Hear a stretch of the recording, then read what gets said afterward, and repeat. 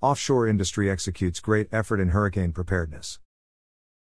For those who reside along the Gulf Coast of the United States, hurricane preparedness is a term that yields anxiety and reluctance. It is, however, a necessary evil mandated simply by proximity to the tropical battlegrounds of the Gulf of Mexico, GOM. Sharing the stress of hurricane season, offshore oil and gas companies who populate the Gulf with assets must be keenly aware of the tropical weather season and be decisive in planning and evacuating structures when necessary. Regulated by the Bureau of Safety and Environmental Enforcement, BSEE, companies who perform operations within the offshore industry must meet Safety and Environmental Management Systems, SEMS, requirements. Of the various provisions required, any company performing offshore work must be equipped with emergency response and control procedures. Guidelines for addressing hurricane threats are rooted in emergency response plans. With assets stationed in the GOM, hurricane planning and preparedness are a major role and concern of BP Interim Manager of Crisis and Continuity Management, Carlton Landry. Each asset has its own specific Emergency Action Plan, or EAP. BP possesses specific procedures that have been developed through meticulous planning for addressing approaching tropical weather. Many news reports depict Gulf Coast residents initiating their evacuation strategies when a hurricane or other tropical weather is as close as 24 hours from making landfall. BP, however, engages its plans far sooner than that. Hurricanes and tropical activity are monitored by the BP Crisis and Continuity Management Team. Additionally, they consult with meteorology professionals to determine potential path and impact. A storm doesn't have to have entered the Gulf before we take action, says Landry. Safety is our absolute highest priority. Shutdown time is what is considered. We make sure we have enough time to shut down the facility and safely evacuate personnel. When the decision is made to evacuate personnel, both air and vessel modes are utilized. According to Landry, transportation modes are highly dependent upon weather activity at the time of evacuation. Besides offshore asset owners, contractors of the industry must follow SEMS requirements as well and develop emergency response plans. Collaboration is essential because contractors typically have their own safety programs and policies for working offshore. The question, therefore, may arise of which EAP to follow. All personnel are to follow the facility EAP, says Landry. These requirements are made known to individuals through a facility orientation. According to Landry, while drilling and intervention vessels can move safely out of tropical activity's path, stationary production facilities present a different challenge. BP's production facilities may call for the evacuation of over 750 individuals. Transporting personnel off those facilities and returning them safely shoreside is an efficient and well-organized process. The person on board, POB, coordinator initiates a pre-planned process when evacuation orders are given. A main factor applied to the process is to max out all evacuation craft. Third-party or contract personnel are evacuated first from BP assets, with facility leadership being the last to go, Landry explains. We have access to 3 Sikorsky S-92, 18-passenger, helicopters and have always had enough to meet our needs. Beyond the priority of personnel safety, BP must also take care to maintain operational integrity, not for financial factors, but instead for environmental concerns and preservation. Constructed to withstand hurricane force winds, damage from storms is typically minimal.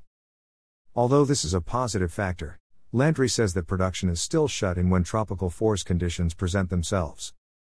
Although BP's team has developed a carefully designed plan of preparedness and action, support entities are available should their presence be needed. Landry states that once BP has initiated its evacuation process, the team immediately notifies BSEE and the Coast Guard in order to provide and maintain clear communications throughout the endeavor.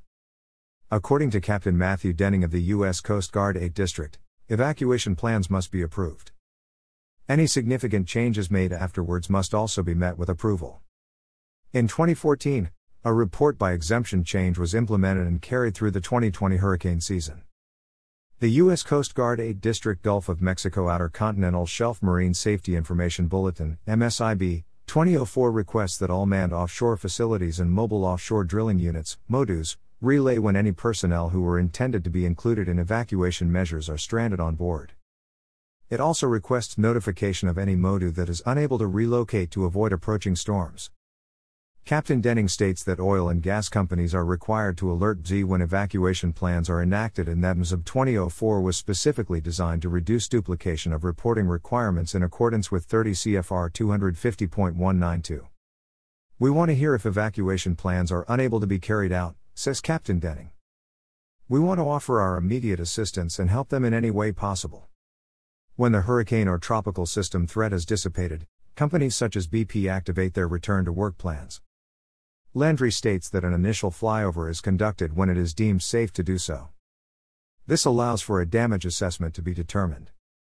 36 individuals land on the asset to restore its capability and check for damage, Landry explains. Their main goal is to establish habitability prior to allowing non-essential personnel on board. BP's team has developed a course of action for remanning offshore assets post-tropical threat. Order designation is determined by contractor need, with those performing the most critical work returning sooner than others. SIMOPS is a well-known term used regularly in the offshore vocabulary. Simultaneous operations (SIMOPS) are simply defined as two operations that occur at the same time and within the same location. Industry standards specify good communication between the parties conducting the work. True to form, evacuation procedures within the GOM can be an effort of simultaneous operations. Landry says that although each offshore asset owner has its own EAP, discussions take place to compare notes. Hurricane and tropical threat evacuations require great thought and are a major responsibility to the personnel tasked with enacting the measures. Executing plans and carrying them out can be stressful. Remaining calm and deliberate is key. Making decisions 100 hours out based on storm predictability is probably the greatest challenge of the evacuation process itself, says Landry. According to Landry, each hurricane season offers lessons that can be used for improvement. His team reviews BP's seasonal activity at the end of every year to identify success factors and determine if changes are necessary.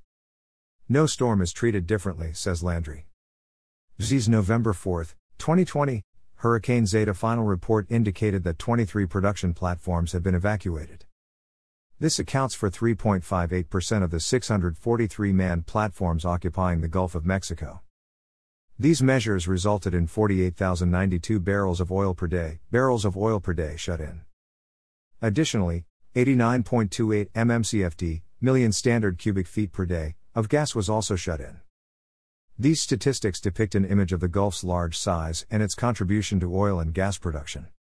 The BSSC report also states, from operator reports, BSEE estimates that 2.6% of the current oil production in the Gulf of Mexico has been shut in. BSEE estimates that approximately 3.29% of the natural gas production in the Gulf of Mexico has been shut in. The production percentages are calculated using information submitted by offshore operators in daily reports. Shut-in production information included in these reports is based on the amount of oil and gas the operator expected to produce that day. The shut-in production figures therefore are estimates, which BSEE compares to historical production reports to ensure the estimates follow a logical pattern. Captain Denning applauded the end of the 2020 hurricane season and states that a successful outcome is due to a collaborative effort between the oil and gas companies, BSEE, and the Coast Guard. We never received any reports that evacuation measures could not be met, says Captain Denning. Reflecting on his past experiences with hurricane preparedness, Landry believes Hurricane Laura of 2020 will stand out. The enormous wind field of the storm and its continually changing track presented a great challenge for him and his team. This year's hurricane season was unprecedented when you consider all of the circumstances, says Landry. The season was record-based with the number of named storms we experienced. On top of that, add the COVID-19 prevention measures before anyone can even go out to the asset. It made for great challenges this year, but this is what we trained for and we couldn't be prouder of our team's dedication and resilience. Photos courtesy of BP. Headline photo, BP Atlantis production platform.